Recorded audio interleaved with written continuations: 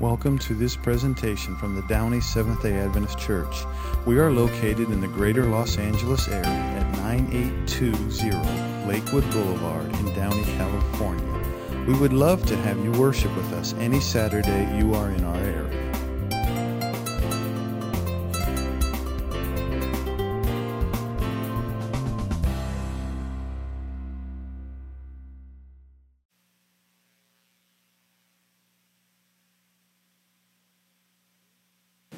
How are you all?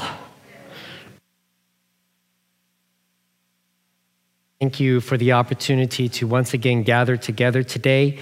And as we look to the scriptures, as we begin a series now on the importance of faith, and especially from the perspective as a child, help us, Lord, teach us and imprint on our minds and our hearts what you want us to learn today. But not only that, practice it. In Jesus' name, amen. Well, this month we're going to be exploring the concepts of faith. So this week we're going to talk about what does it mean to live with faith as a child. Next week we're going to talk about, or Bill, I should say, is going to talk about what does it mean sometimes when maybe obstacles and just life throws you a curveball. Later on we're going to talk about how a father can help teach lessons on faith. And finally, towards the end, we're going to talk a little bit about what it means to, I guess, be an adult, have faith as well. And the next step in life when you grow, realizing that the journey is only just beginning, to be honest. So earlier we read a passage that is contained in 3 of the Gospels. And I'll read Mark's version here. It says, people were bringing little children to Jesus for him to place his hands on them, okay? But guess what? What do the disciples try to do? They rebuke the parents. And it's in one of those rare instances where Jesus gets a little upset. Now, Jesus doesn't get upset very often, but there's been a few occasions, and usually it's generally warranted. I think of the time when he threw everybody out of the temple because, as he put it, they turned the temple into a den of thieves. He was trying to restore order and bring back, what was the purpose of the temple? Is for people to be able to come to God. And they were inhibiting that. And here we find that the disciples are trying to inhibit parents from being able to bring their children that Jesus might bless the children. And so when Jesus saw this, he was indignant, actually. He said to them, "Let the little children come to me and don't hinder them, for the kingdom of God belongs to such as these. Truly, I tell you, anyone who will not receive the kingdom of God like a little children will not enter it." And he took the children in his arms, he placed his hands on them, and he blessed them. So these passages here are the same story. And when you find continuity, especially when the Gospels all point to the same story. Now, John, his gospel is a little different, but Matthew, Mark, and Luke, they're known as the synoptic gospels. They have the same similar stories. Maybe they'll tell it from their perspective, but the point is, if all 3 of them bring up this story, it has importance. It's relevant. This is something that Jesus is strongly feels about. So what is it saying here? Children are important. And not only that, there's much that we can learn from children here.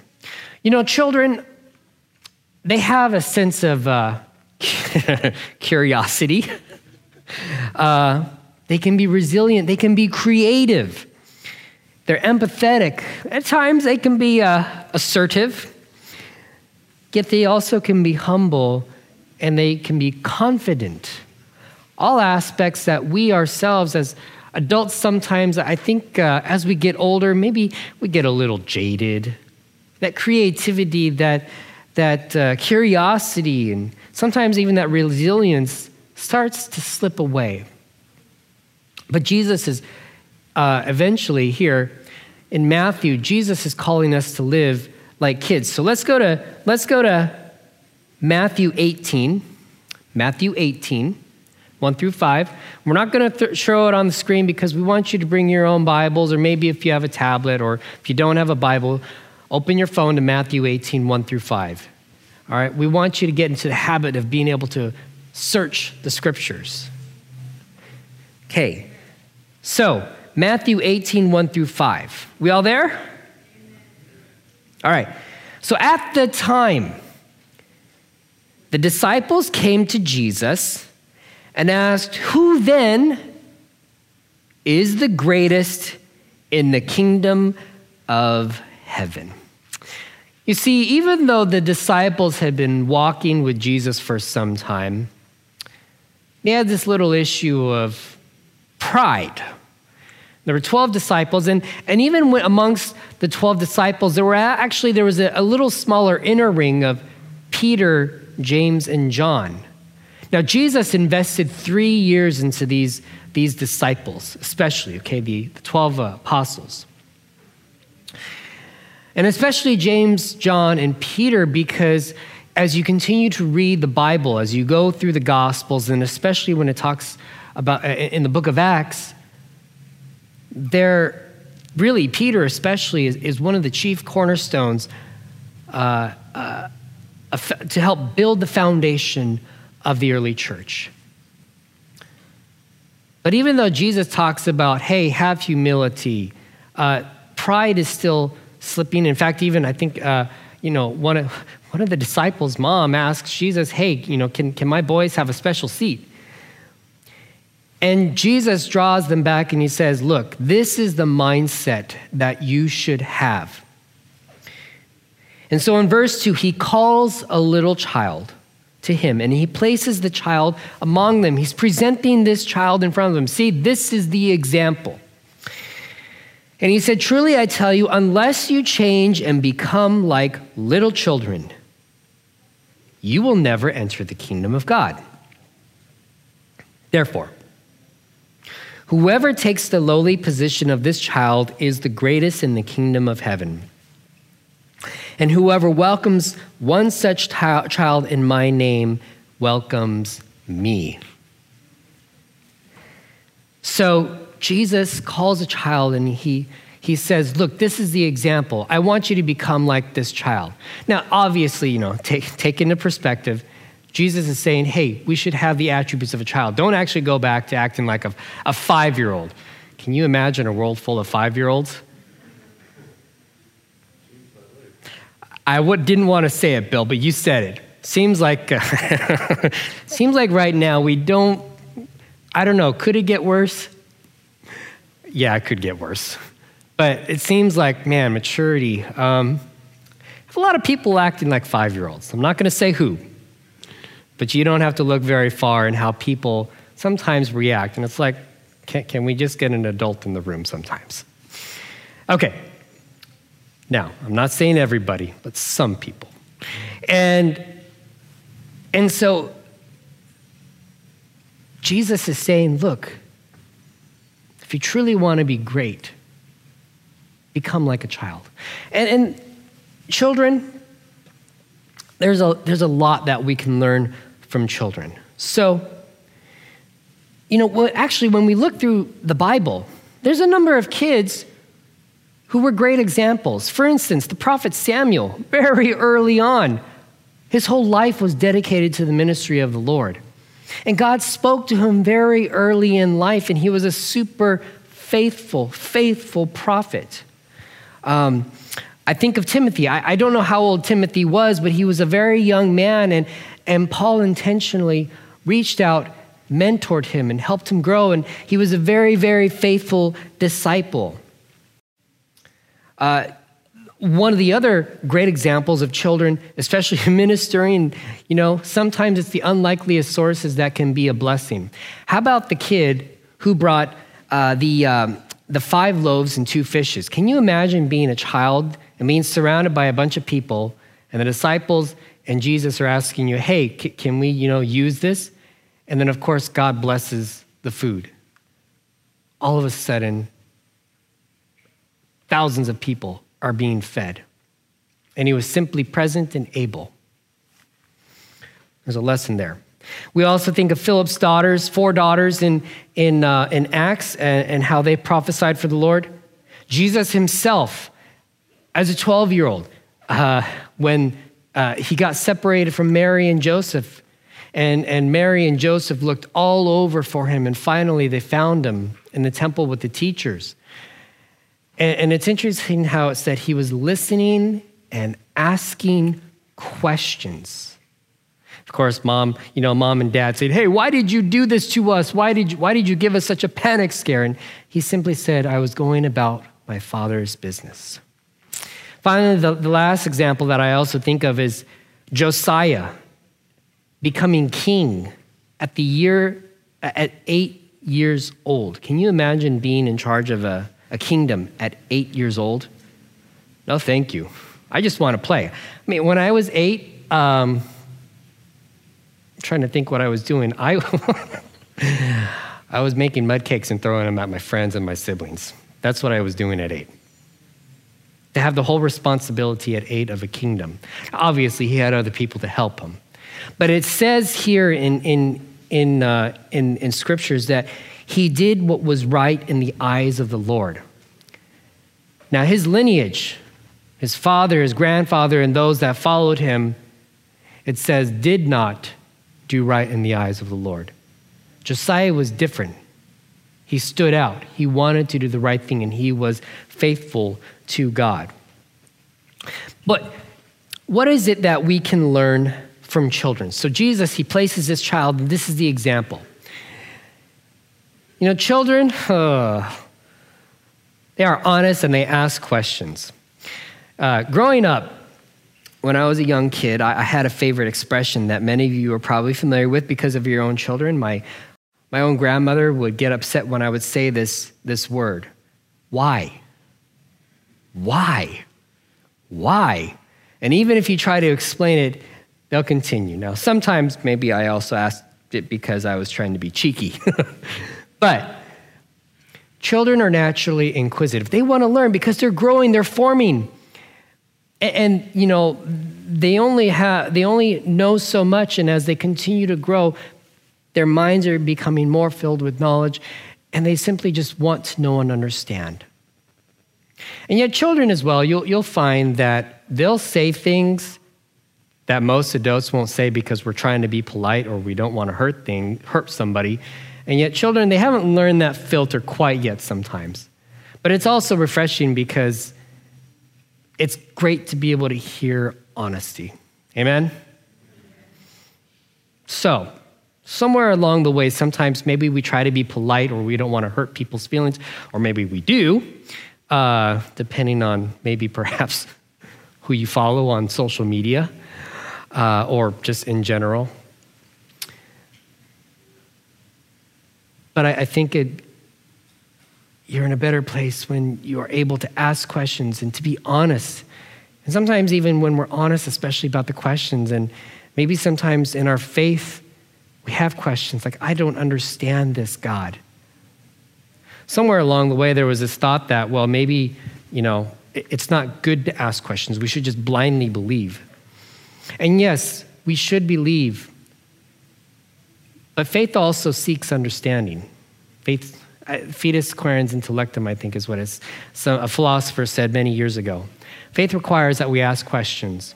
In fact, even in this week, Bill and I were having a conversation, and he said something very profound. I told him I was going to steal this. You know, your faith isn't real until you've chosen it. And that's an intentional response, and it requires thinking and accepting that this is what I choose to believe. And on our journey with God and our journey with Christ, there are going to be times where it may be challenging, and we're going to ask God, why? Why is this happening to me? And when we pray, we want answers or we want healing, and God will answer our prayers. There are 3 responses. Yes, perhaps it'll be immediate, or no, or the one that seems to be consistent a lot of times is wait. And we don't like waiting. We want our happy meal, you know, we want our happy meal, we want our dessert right away, bum, bum, bum, bum, bum. But sometimes God's timing is not always in line with what we want. And there are times where, even when it's difficult, This is an opportunity for you to grow and to learn and trust. And after all is said and done, perhaps it's an opportunity to see that, no, I can take lessons and I can apply these lessons and now be much stronger in faith. So, ask questions. Be honest. And in our journey as well, children trust and depend on their parents. From the moment they are born, their parents have to clothe them, they have to feed them, they provide security for them, shelter until they leave the house, and we're totally dependent, especially from a young age. How often do we totally depend everything on God as we get older? Now we're told to depend on self, to trust your gut and instinct. And yeah, there's some merit to that truth, but yet there's truth to that. But yet ultimately our full confidence should be that of God. Where is God leading and guiding us? And trust.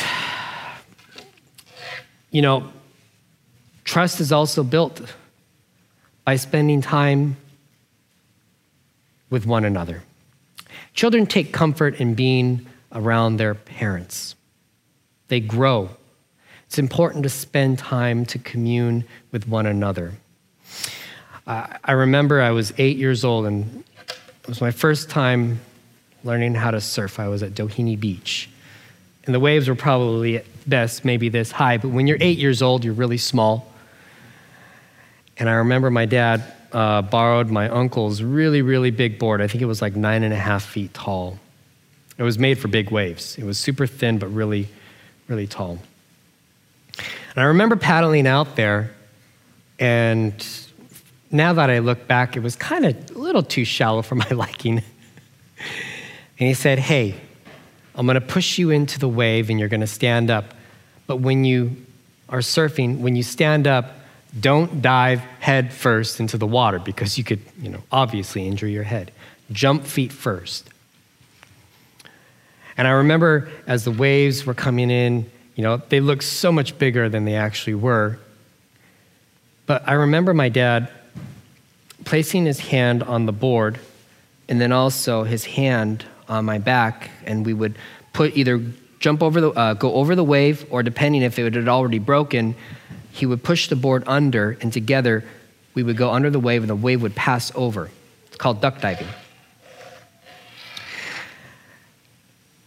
And even though I was facing this obstacle of being in deeper water, I wasn't a super strong swimmer. I trusted my dad. And it was something that I wanted to do because he had been surfing since he was a kid. And I wanted to be like my dad. And I remember turning around, and this wave was coming. It was a wall of water. And he said, get ready, start to paddle, start to paddle, start to paddle. And he pushed the board. The board caught the wave, and I stood up. And I remember feeling so alive, so excited that this was something that I wanted to do my whole life. But it was even more special when I realized that it was my dad who helped pave the way, went with me, and we faced the same obstacles together. And after that, I realized I didn't have to be afraid of the water popping over because I knew that my dad would look out for me. He wouldn't let me get hurt, or he'd have to answer to mom. But I trusted my dad. And that requires spending time together and learning and growing and obviously being comfortable. So take comfort. Children take comfort of their parents. How often do we place our comfort and trust in God? Now, parents are also not always perfect. Sometimes, a parent is just trying to, as you get older, you realize your parents are just trying to do the best that they can. There's no real manual out there to raise your kids. Am I right, parents? You learn from others, you learn from your own parents, and sometimes it's like, take it day by day. all right? Now, I'm not a parent, but I can only see and observe. And as I've gotten older and realized, the expectations that we sometimes have as children on our parents are maybe a little unrealistic, because we have to take it with a sense of grace in that they're learning along the way as well, sometimes. And so be graceful, be understanding. Now, who has the most influence in shaping a child's faith? Me? Hardly. Because if we're being honest, we're here this hour, right? Mom and dad has the biggest influence in shaping a child's faith. And so it's important.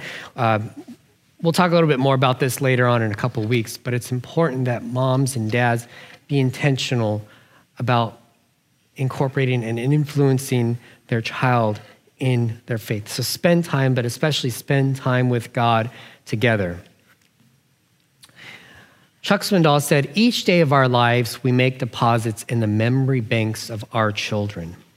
And this doesn't just apply to parents, but it could be a grandparent, it could be an uncle, it could be a family friend, it could be a fellow church member. I was grateful and blessed with the fact that not just my own parents, but we met other people in our church. It was Sabbath school teachers, or it was just just random people perhaps who cared and loved children and wanted to be a part of their lives, that today I am so indebted and grateful because they invested time in our lives and I was able to learn. And the same thing is here too. Be an example for these children. And although you may not say it, they are learning and watching from everything that you do. So make deposits, good deposits, in the memory of the children. Now, to have a childlike faith also requires that we be teachable and humble, to listen. So, continue to ask good and honest questions, but also especially, just as Jesus did when he was in the temple with the teachers, he listened. And don't just be listening with, hey, well, I'm going to fire back a question.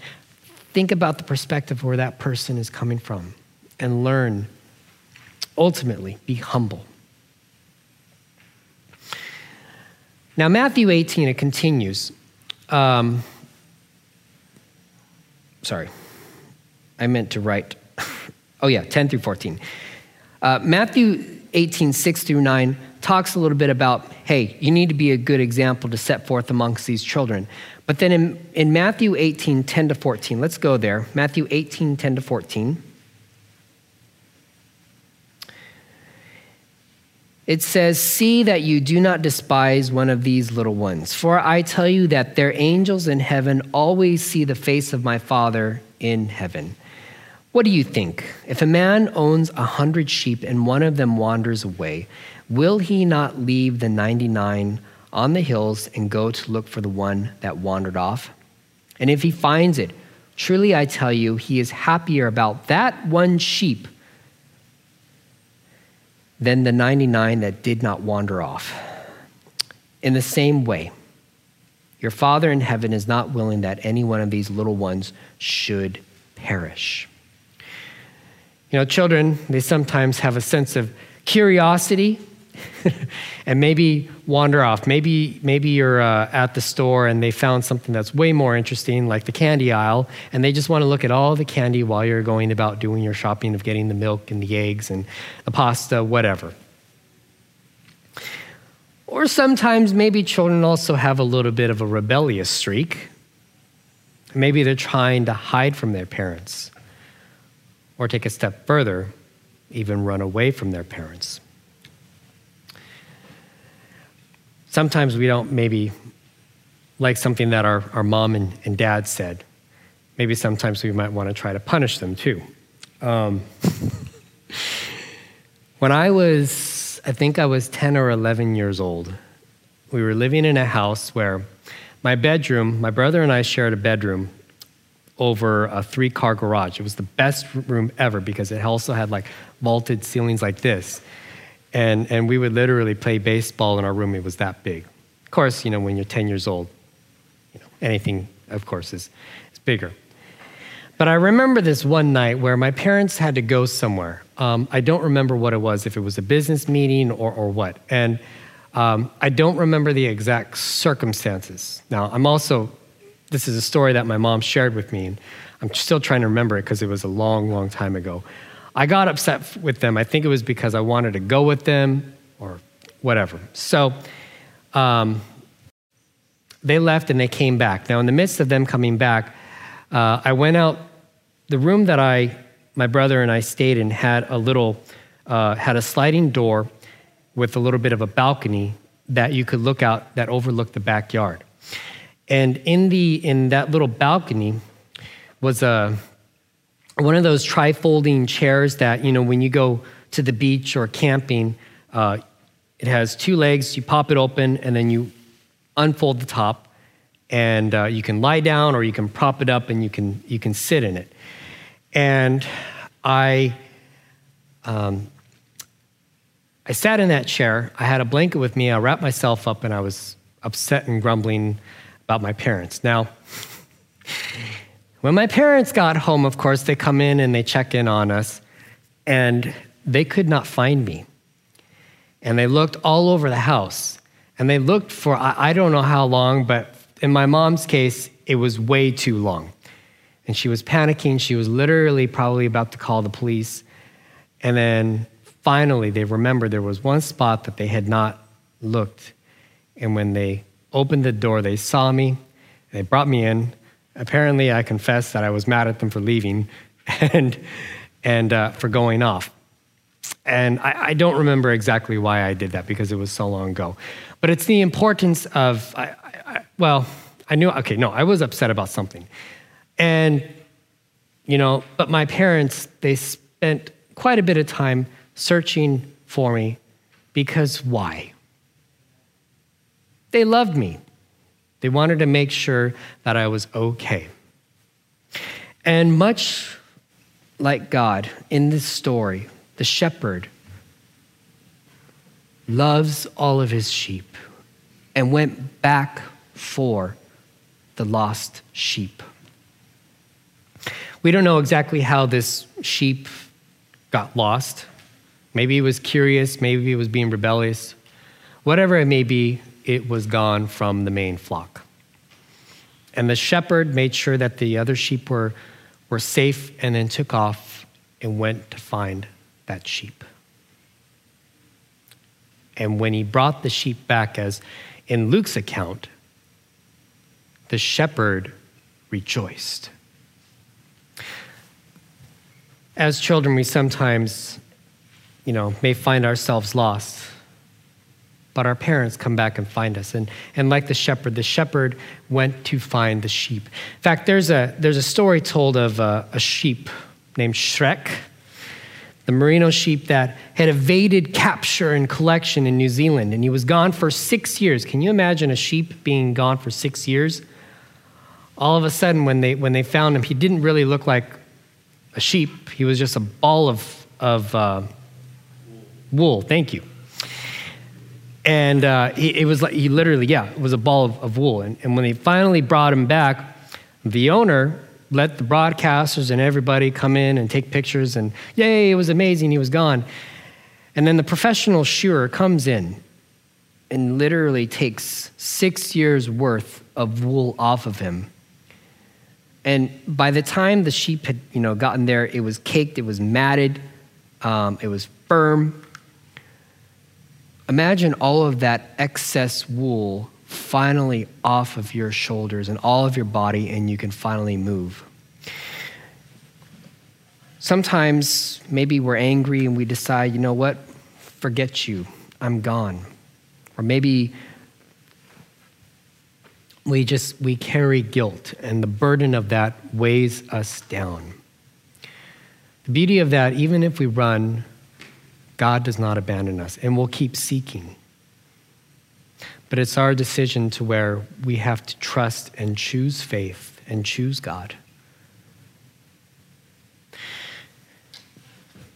And as Shrek was lifted the burden of all of that wool, he finally could breathe, he could run, and he could lie down. He actually made a little blanket a foot tall of wool as his blanket. And he found freedom from all of that wool on top of him. Much like the sheep, we can lay our burdens, we can lay our grief, we can lay our baggage, whatever it is, to God, and God can take that baggage away. And you can find grace and you can find freedom. God loves us. God doesn't abandon us. Jesus was sent in this world that we might be saved. So as children, may you ask questions. Be honest. Be teachable. Be humble. May you place your trust in the God who loves you and died for you. May you take comfort. May you have faith as a child and trust as a baby does on their parents in everything about your life, your marriage, your children, your job, or needing a job. Throughout this pandemic, we've had to trust. Hasn't always been easy. There have been times where we want to perhaps maybe just say, forget that, or it's caused conflict. There's uncertainty when we look at it from our perspective, but in God, there is certainty. So may you trust as a child and grow and bask in God's love. Father in heaven, Lord, it's not always easy in this time and age, especially when our faith is being challenged so literally, figuratively. But Lord, may we trust you as a child trusts their parents. And may we also understand that, Lord, you are full of grace and full of love. So be with us in our belief and even when we sometimes doubt. Remind us of who you are. And Lord, until that day when you return, may you help us to be faithful stewards of you, ambassadors in this community, and that others may know that Downey Church is a place where they can come and they can find peace, hope, joy, and life. In Jesus' name, amen. Grace and peace, everyone. Take care.